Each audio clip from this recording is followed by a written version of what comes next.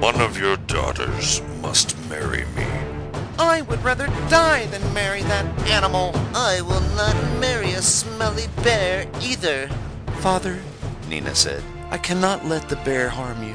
I will marry him. You must be very kind to marry a horrible beast like me. Instantly, the bear changed into a handsome prince. I was cursed by a witch, the prince said. Only when someone showed me kindness could the spell be broken.